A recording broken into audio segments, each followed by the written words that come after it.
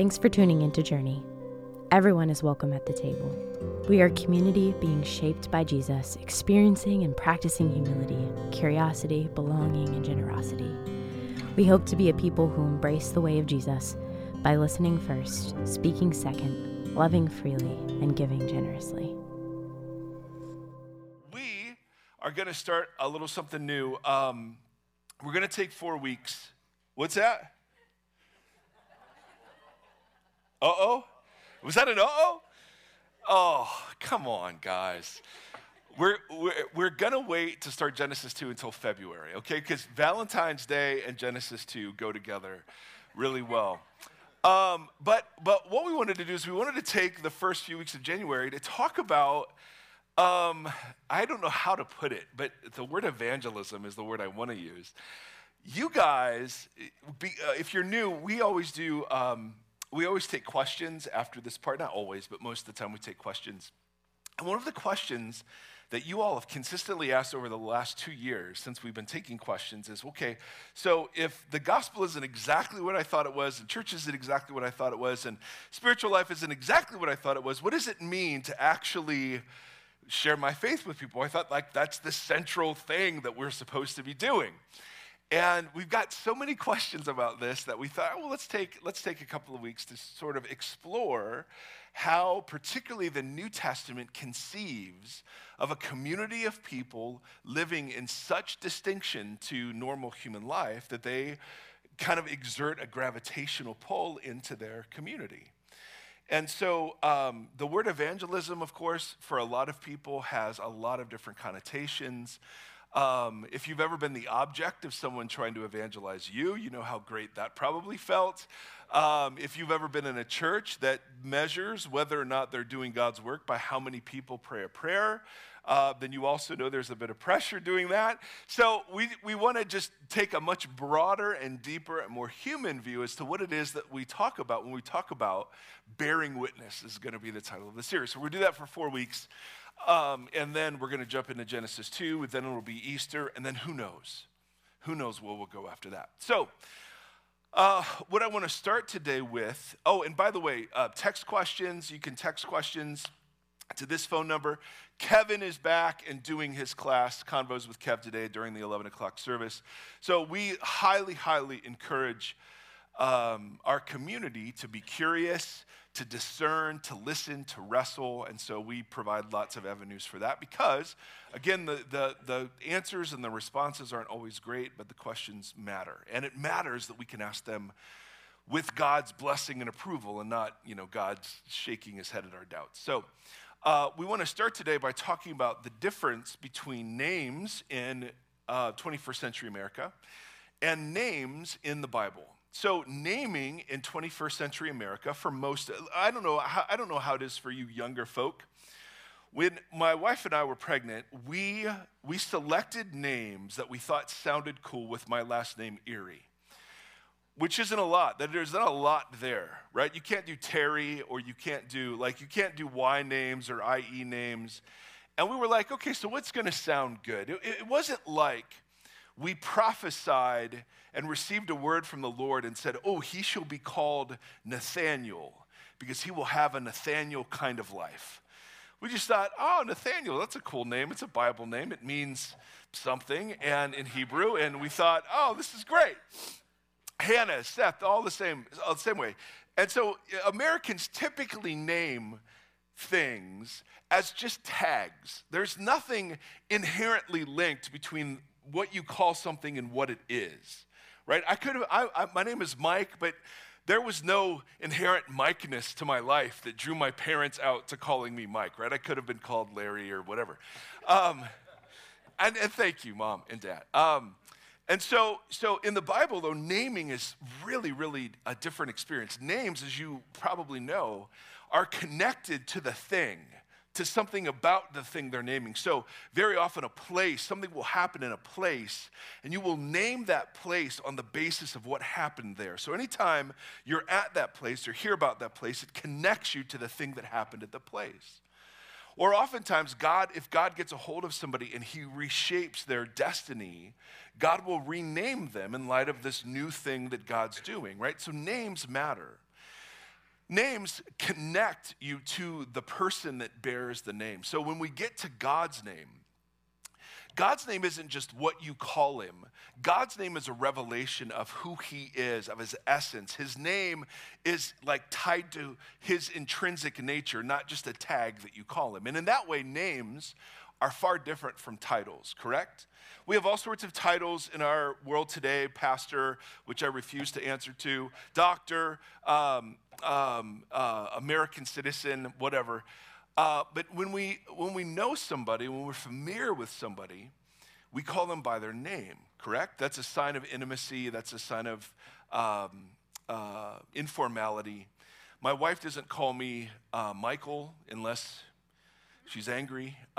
Normally it's just Mike. She doesn't call me fellow taxpayer, right? That would be weird. So normally we don't refer to each other by titles unless we don't know each other. In the scriptures, there's this beautiful encounter in Exodus 3 where God reveals himself to a man named Moses. Moses has some thoughts, some objections. We need to think this through and process this.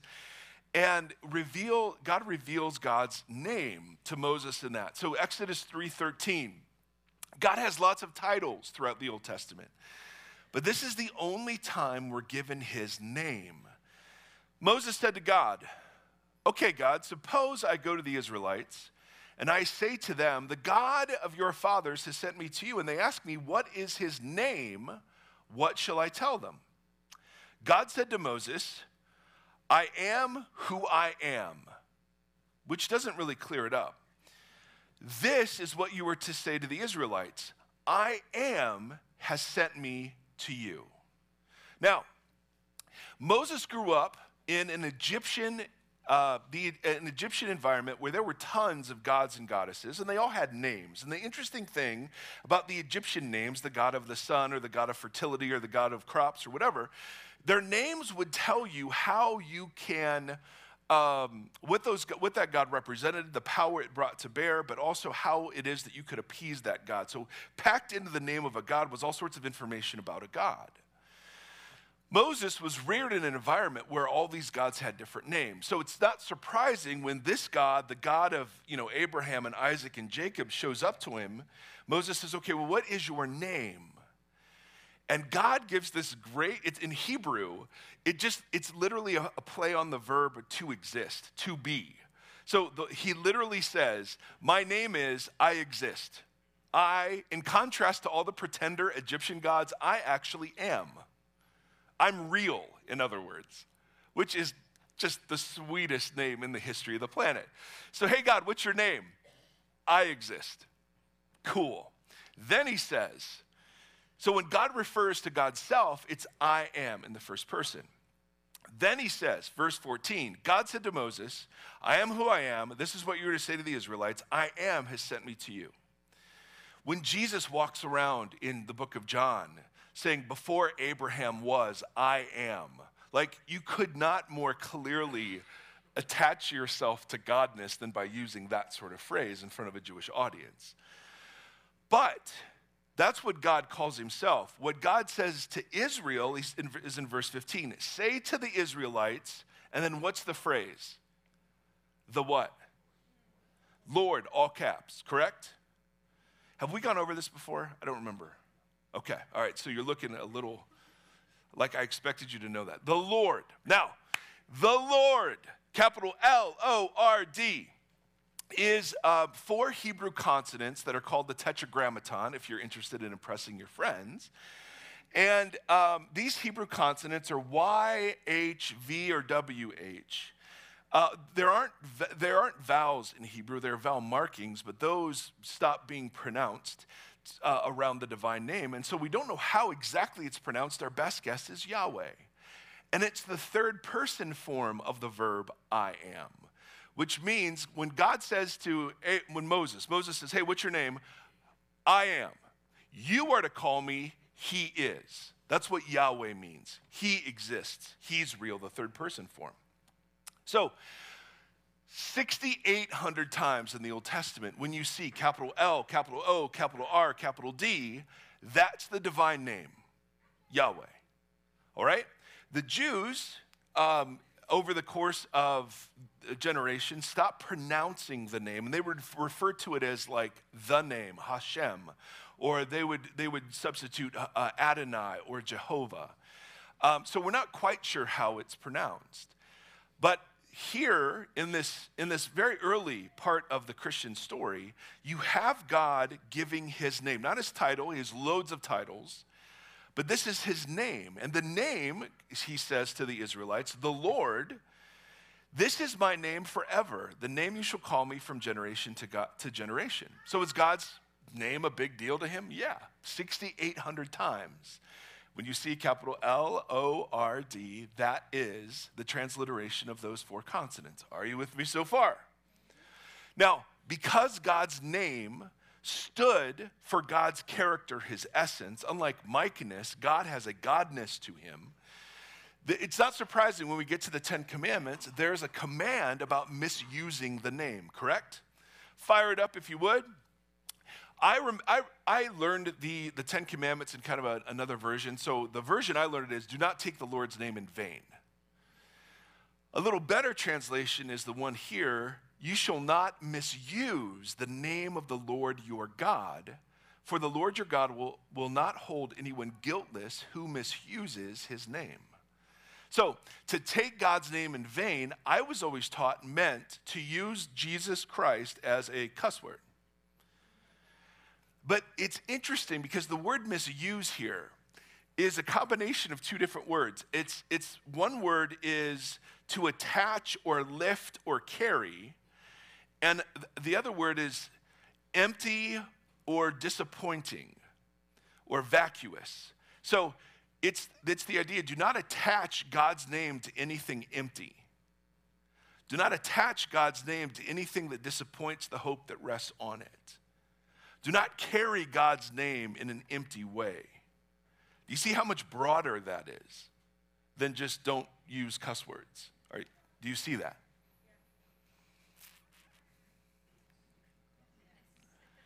I'm going to wait till I hear from this crew over here. All right, yeah. Kevin, that's the whole rest of the sermon.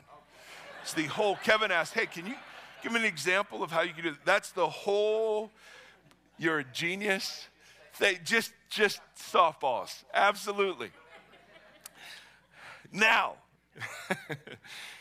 this is all to set up the idea that God's name is a big deal. And in the Old Testament, God's name does weird things. So I want to show you 3 examples in the Old Testament of how God's name rests on things or gets attached to things. First example, Exodus 23. This is when the Israelites are going to head out. See, God said, I am sending an angel ahead of you to guard you along the way and to bring you to the place I have prepared. Pay attention to him and listen to what he says. Do not rebel against him. He will not forgive your rebellion, since my what? Is what? In him. So here is some sort of spiritual being that carries the name of Yahweh. And so you are to respect the spiritual being as you would respect Yahweh because he carries the name of Yahweh. The name, which is a connection to God's character and presence, dwells in this being. Are you with me? That's one example. Second example, Deuteronomy 12. Again, Moses talking to Israel. You will cross the Jordan River and settle into the land your God, the Lord your God, is giving you as an inheritance. And he will give you rest from all your enemies around you so that you will live in safety. Then to the place the Lord God will choose as a dwelling for his name. So his name can rest in a being, and his name can rest over a place. And if you're like, well, how does that exactly work? Well, evidently when you're in that place, you're connected in some way to the presence of Yahweh. When you bear his name, you're in some way connected to the presence of Yahweh. Third example, Micah chapter 4. All the nations may walk in the name of their gods, but we walk in the what? In the name of the Lord our God forever and ever. So somebody can carry God's name, a place can have God's name over it, or a way of life can be said to be lived in a way that is congruent with the name of God. Are you seeing how this is used? The name of God isn't just this thing that you call him, but it rests on people and places and ways of life. So that people who bear his name are expected to act in a way that is congruent with the name they bear. The places that bear his name are expected to be places where he meets with his people. The life, the way of living, the walking of life in his name is expected to live in a way or to act in a way that is congruent with the name that that way of life bears. Are you with me on this? Kinda? Okay, questions are coming. Fantastic. Now, for Israel, they bore the name of Yahweh. They literally carried his name. And what that meant for them is that they were to live in such a way so as to the nations would see how good it is to live under the rule of Yahweh and say, hey, I want to be a part of that. They were to live in a way that demonstrated Yahweh's character and Yahweh's goodness and Yahweh's justice and Yahweh's mercy. So literally, when they carried the name of Yahweh, they were representatives of Yahweh to the nations. Are you with me? And how good a job did they do? What's that? A sea? Literally a sea. A Red Sea. But they didn't do so great, did they? That's so bad, I know. But Kevin's on fire. How good did they do? They did a pretty poor job. In fact, they get exiled from the land because they carried the name of Yahweh so poorly. So, it's sweet Ezekiel. Therefore, say to the Israelites, this is what the sovereign Lord says. It is not for your sake, people of Israel, that I'm going to restore you, but for the sake of my name, which you have profaned. Profaned here just means you've made common my name. There's nothing unique about you. Even though the real God, the I am, the I'm real and exist, that God dwells among you, there's nothing unique about you to separate you from all the other nations of the world. And so the people who bear my name are just like the people who bear the name of anyone else. That's what it means to profane it. So I'm going to rescue you, not because you guys are awesome, but because you are attached to my name. And when you profane my name is profaned in front of the nations. Are you with me? I will show the holiness of my great name, which has been profaned among the nations, the name you have profaned among them. So here's the picture. God's name matters. And contrary to Western thinking, names actually stand for the person. Invoking, like in Harry Potter, if you say Voldemort, maybe this isn't a great example, but like in that mythos, right, to invoke the name was to invoke the person. And so, what's that? Beetlejuice? Okay, yep. I'm gonna stop this train right here. Things that won't make it to the 11 o'clock. But that does illustrate the way names are connected to the presence of a person. And God's name is weird in the sense that God puts his name over people and places and ways of living. And the people who bore his name in the Old Testament, the Israelites, didn't carry his name in a manner that revealed Yahweh to the nations. Rather, they just were like all the other nations. And so Yahweh is like, okay, well, guys, we're going to take you out of the land. I'll restore you, but it's not for your sake that I do this. It's actually because my reputation is tied up with yours that I do this. Are you with me? Now, maybe you see the train coming, but it's not shocking that in the New Testament, we find a community of people bearing a different name. So, Acts chapter 5. This is when the two of the disciples or apostles have been beaten for preaching Jesus. They called the apostles, Acts 5:40, they called the apostles in and had them flogged. they ordered them not to speak in the name of Jesus and let them go. The apostles left the Sanhedrin, rejoicing because they had been counted worthy of suffering disgrace for the what? For the name. So they were preaching in the name of Jesus. What's that mean? They were preaching what Jesus preached.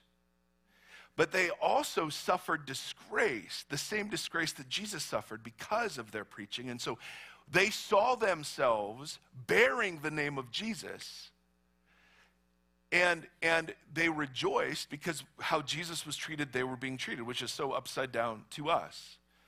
See, in the New Testament, everyone bears the image of God, but not everyone bears the name of Jesus.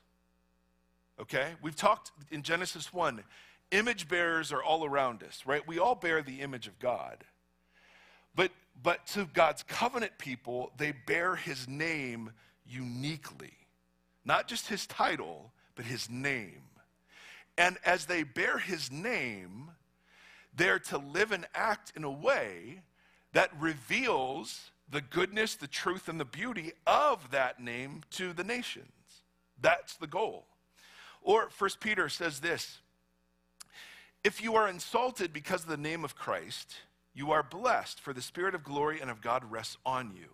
That's interesting. So God's presence here is attached to his name.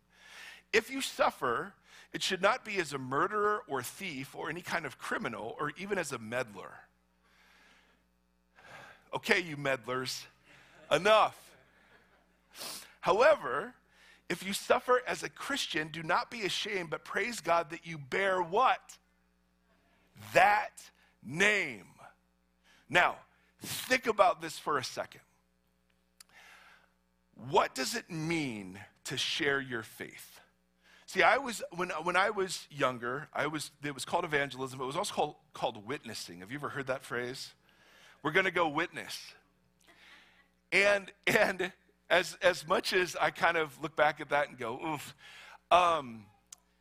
there was something to that, but I think it was a little misdirected, because the idea is that going witnessing was something you do, it's not something you are.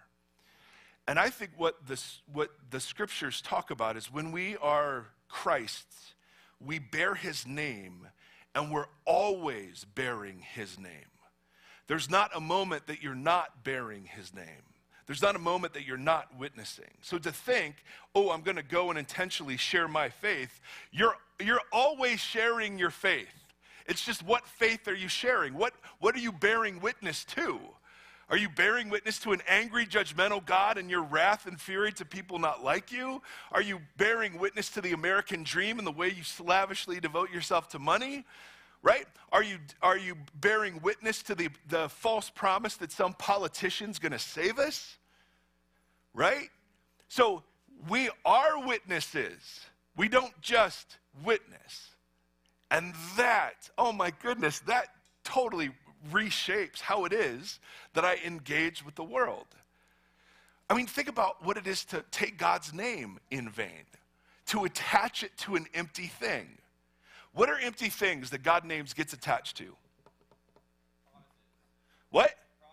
Promises, yes. Oh, that's so good. Yes, God will make you this. In 2024, the word I have for you is overabundance.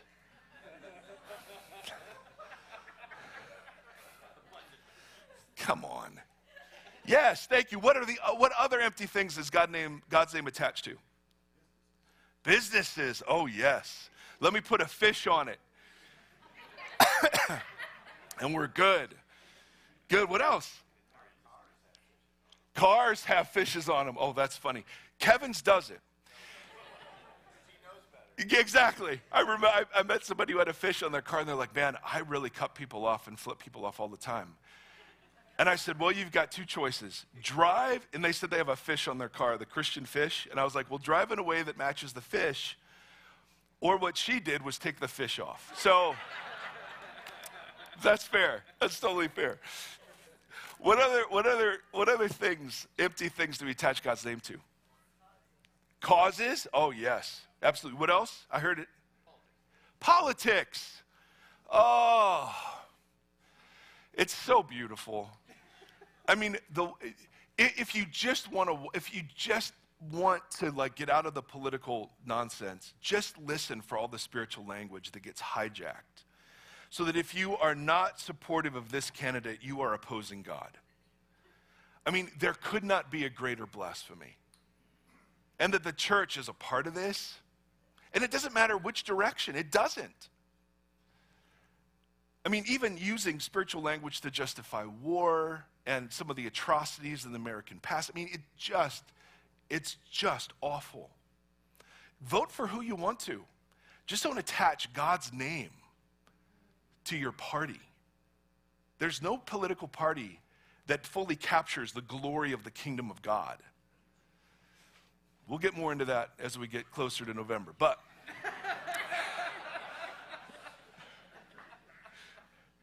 the thing that, see, I always thought the problem is all we got to do is we've got to put the 10 Commandments back in schools, and people need to stop cursing and using the name of Jesus in vain.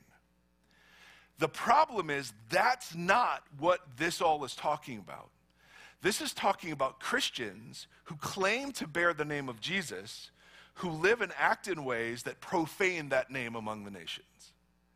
That's the kind of cussing we're talking about.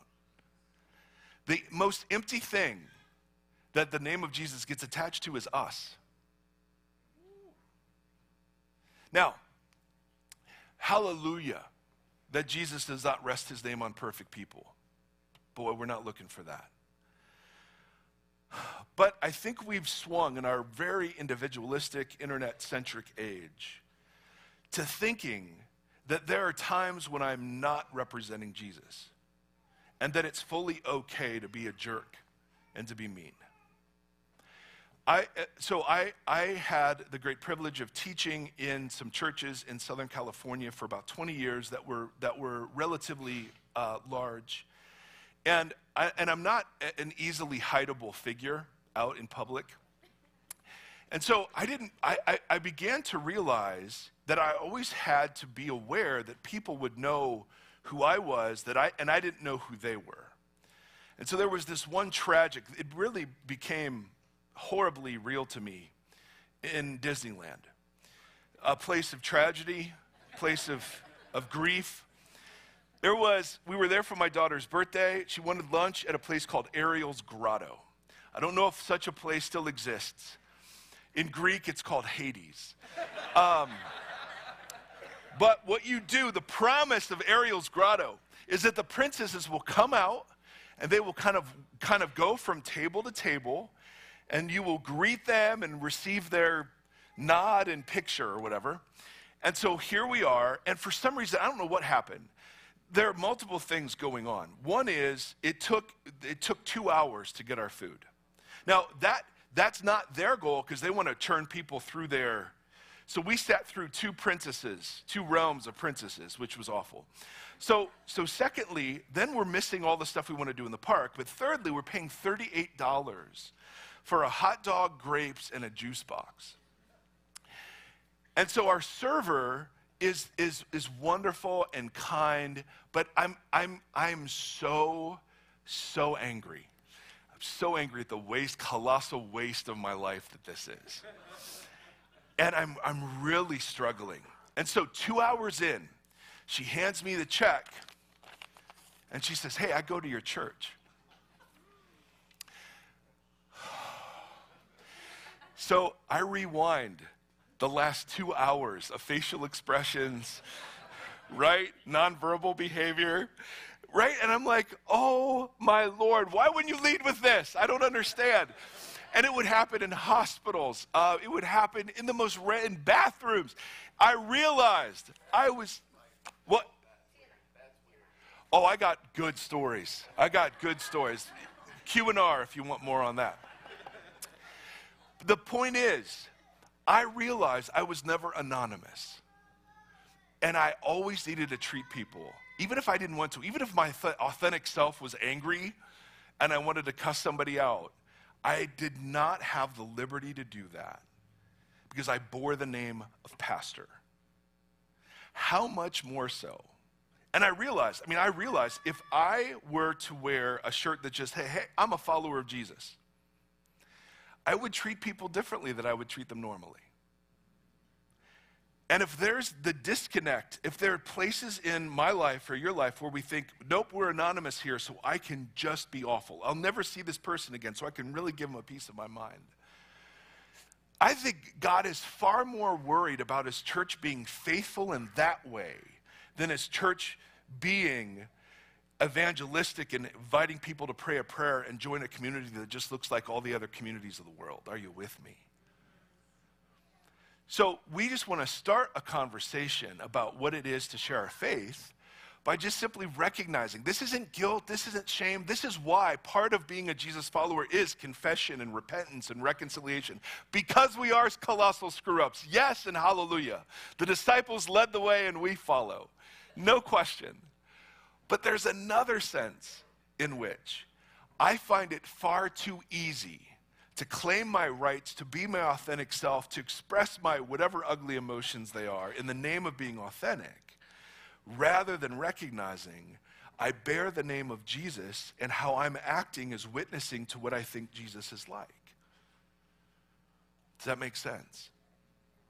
Any questions on this? This is where you get the mic. Sweet Kev. Anything you want to talk about out of this? Because this can go too far, correct?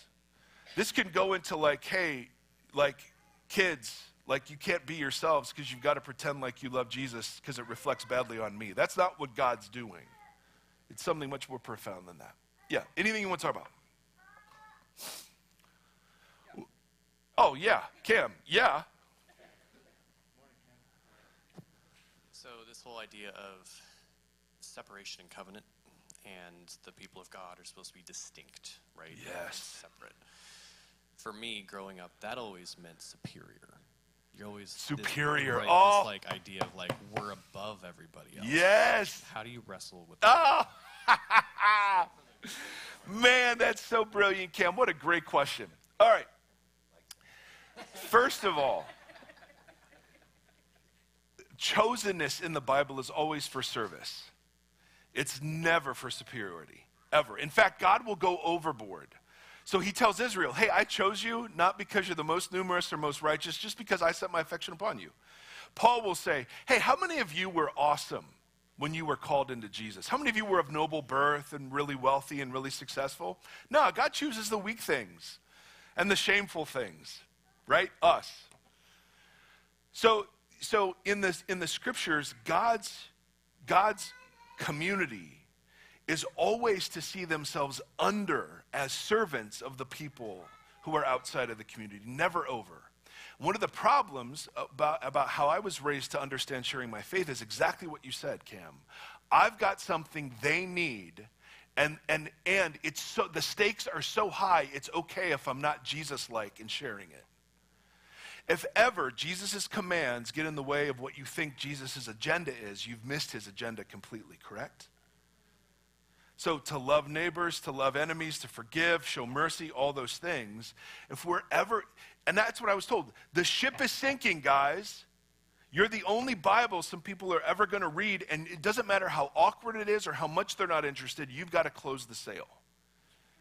Because when you get there, there will be people who say, it was because of you I'm here.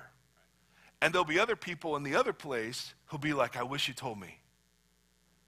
And I'm like, show me that. Show me in the text that that's the way this works. The text suggests, and the whole emphasis of the New Testament, is that there are communities of countercultural people who bring people into those communities, right, who become followers of the way of Jesus, not as people who are superior, but as people who are most in touch with their need for rescue. That's so good, Cam. And so any form of Jesus following that makes us feel superior to other people is not following Jesus.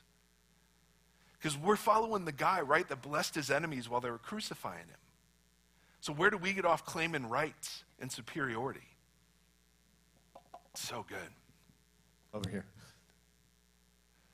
Having talked a lot about God's names, I exist, he exists, Yahweh, God, etc., do you have any insight on if and how God cares about like how we address him? Because I've gone through phases where I've just said Jesus in terms of in prayer when I'm talking to him, how he interacts with us. I've been with people who very formally, in prayer always address like our Father, that thing. I've been with people who call him Papa when they pray to him. So I'm just curious if you have any inclination on if he actually has interest in how we refer to him in that regard and how we address the names. That's a great question.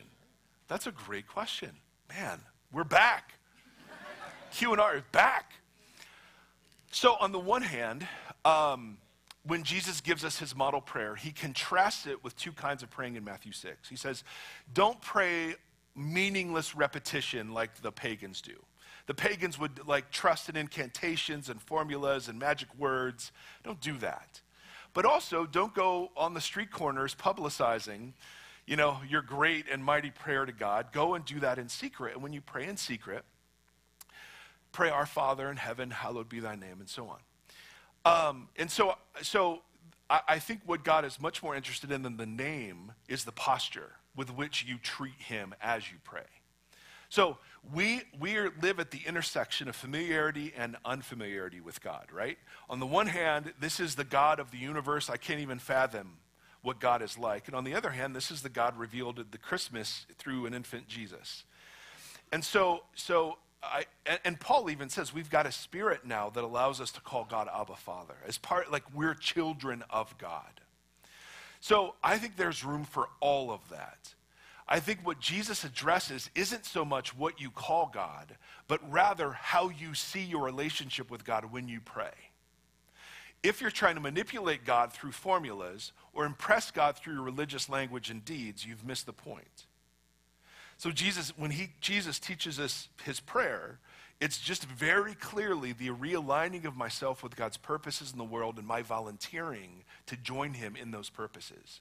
So when I pray, your Father in heaven, hallowed be your name. What's that mean? Does that mean I wish Hollywood would quit cussing? Or does that mean, God, I volunteer to be one of the people who keeps the name holy by living in a way that's aligned with it? Does that make sense? So I think there's a great deal of freedom in what we call God. There's no prescription about what titles we have to use. But I do think it matters how we see the God to whom we're praying. I think that's when that matters. Does that help? That's a great question, my friend. A couple more? So back to where you were talking about back in Exodus, where he was helping Moses and he was like, I'm helping you because I'm attached to you. My name is attached to you. Yeah. The other day I saw somebody mention that, I think it was either that or something about Noah's Ark or something. I don't know. But someone said that was a bit egotistical almost. Do you think that, why do you think God, he said that it was because it was attached to his name? Do you think that was because he was trying to help the people, or do you think he was trying to protect his own name? Oh, come on. You guys are on fire. Kevin started it. The fire has spread. Yes, it could be egotistical. I'm a pastor. I have 3 children. The fear is always that they would be pastors' kids. And one of the surest ways to guarantee them being pastors' kids is that you say, you have to behave in church because it looks bad on me if you don't. Right? Then they learn to pretend and they hate the church and resent you. So you could read God doing something similar. Doggone it, guys, how many times have I told you, this makes me look bad? Right? Yes. So I can see how that sounds that way, absolutely. And if that were the only story that talks about this, I could see where you could get that. But I think what God's doing here is it's an expression of something we talk a lot about, which is God's desire to reach humans through humans. He desires partners in the whole enterprise. And so God is continually inviting other human communities into his work because he recognizes the best people to minister to the humans are the humans that are called by his name. Does that make sense? So I think in the best best way, this is an expression of God's desire for partnership. I will call you, my name will rest on you, and people will learn about me by the way that you as a community live together. So I think that's an expression of partnership, not ego, but I can see how it could sound that way for sure. That's a great question. Great question. Anything else? Oh, yes. Good morning. Good morning. I think you kind of spoke to this just now, but how do we live authentic lives when we are dealing with anger, disappointment, hurt, and yet still trying to bear God's name? Yes. Oh, that's so great. Okay, this is years of therapy, okay? Because I'm still trying to figure that out. Thank you for bringing this up, because this is the hardest issue. Because on the one hand, I want to be my authentic self. I'm learning how to be fully human and be angry and disappointed and all the negative emotions without trying to cover them up and make them pretty. So that, and we see, I've been a part of churches like this, where everything has to end in a beautiful red bow. No one's ever angry, no one's ever greedy, no one's ever prideful, blah. But I think we go to the opposite extreme too, where, and this is where I sometimes go, where I am so focused on being my authentic self, I don't feel any obligation to represent Jesus well to my neighbor. So how do you walk the line? I have no idea how you might. I only know how I'm trying to. So I am a therapy, I joke around about it, but I am, and I'm learning how to be fully human as a Jesus follower and expressing all of those big emotions, but learning to express and have all of those emotions in a way that draws me into community instead of a way that cuts me off from community. And that to me is the difference. If all my big emotions are drawing me towards people, then I trust them more than I would if they're causing me to pull away. So that doesn't mean, like, I've been rude before to people, and then I will this is a horrible example. I'm learning to play pickleball, okay? There was a very rude guy who insulted my son and I let him know he was rude, and I told him about it in a very forceful manner. And it was not at all Christ-like, not at all. He started it though, so I felt totally justified. And then my son, who knows me, halfway through the game, I go up and I apologize to the guy. And I should never have talked to you that way. I was angry, I was upset, this is totally my fault. I totally apologize. My son calls me soft as I'm walking back to play the next point. So did I bear God's name in that moment? Yeah. So for me, the bearing of the name isn't on the perfection side of it. The bearing of the name is on the repair side of it. And that's the much harder part to bear the name in, right? So when I get frustrated at my lovely wife, right, and we have an argument, do I seek reconciliation? Do I apologize? Do I seek repair? Those sorts of things. Does that make sense? So what Jesus isn't asking of us is to go and pretend we're not angry or go and pretend that we're not disappointed. No. But it's when that spills over in ways that isn't appropriate that we go back and represent and witness to the God of reconciliation, the God of forgiveness, the God of humility. Does that make sense? That's the only way I've learned how to kind of work it out, because I can't just pretend. That is not at all what Jesus is asking us to do. Such a good question. Do you want to add something to that? No, that was really good. But sometimes you just don't get the chance to circle back. Sometimes you don't. Yeah. Nope. I have another question. Yeah. Oh, twofer. All right, last one. All right, I have a kind of a practical question. Yes, ma'am. I know you had talked about bearing God's name in a sense of community. Yeah. And I'm sure also individually. But if you're not, like, we live far. Yeah. And so how do you practically do that when your church may be sporadic all over the place? Totally. Living in community. Yes. Oh, that's so great. Is this your family?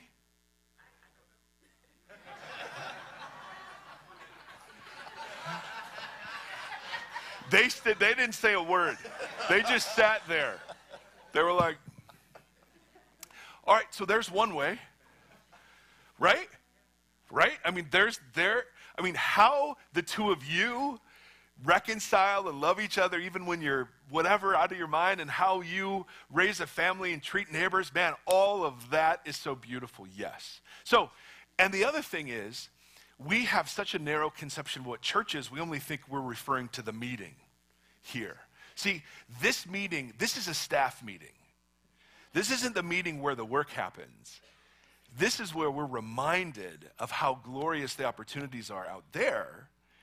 And we're just refreshed through prayer and worship and sacrament and all the things, so that we go out there, we're operating out of more of an overflow than just if I were living it and doing it by myself. So one of the things, and then very practically, Kevin talked about this last week.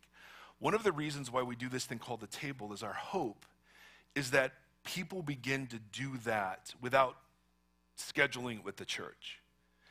In other words, we take communion, and that's the theological table. That's the reminder that we're gift recipients. We're beneficiaries of God's hospitality to us. And then, as a church, we share that hospitality with each other once a month. But the goal isn't that we just stop there. The goal is then that same hospitality that we've received and practiced with each other, that we now begin to extend towards people on traveling soccer teams, or people at the school board, or neighbors. So I have a very intentional way, when it's much warmer out, of how I try to bear witness to my neighbors. That has nothing to do with telling them I'm a pastor and asking them where they think they're going to heaven when they die. But it has everything to do with trying to be a good neighbor to them and extending the same hospitality I have in Christ to them. Does that help at all? Yes. And? Well, I was thinking more like, oh. So traditionally, like in churches, they have small groups. Yes. And that is a way that people can gather together in community and do things in service. Yes. Yeah. But I'm saying, so if you're in a church where there's people all over the place, and maybe Yeah. not have a small group. Yeah. I'm just trying to say, how do you bear God's name as a community in everyday life? Yeah, absolutely. Well, yeah, I'm sorry I spent 5 minutes not answering your question. That's why we call this, Kevin makes sure he's like, this is not question and answer, this is question and response. Because the answers aren't always very good. How about this? I've got to pull the plug on this part right now. Can I talk to you after the service and meet your family? All right. Okay, you guys are awesome. So we're going to spend some more time just talking about how the early church became such a compelling community that people, they weren't out there having to like throw up verses at football games or, have signs. They weren't having to have little tracts that they would give, and whatever you think about those things. But there was something about the nature of their community that was so compelling.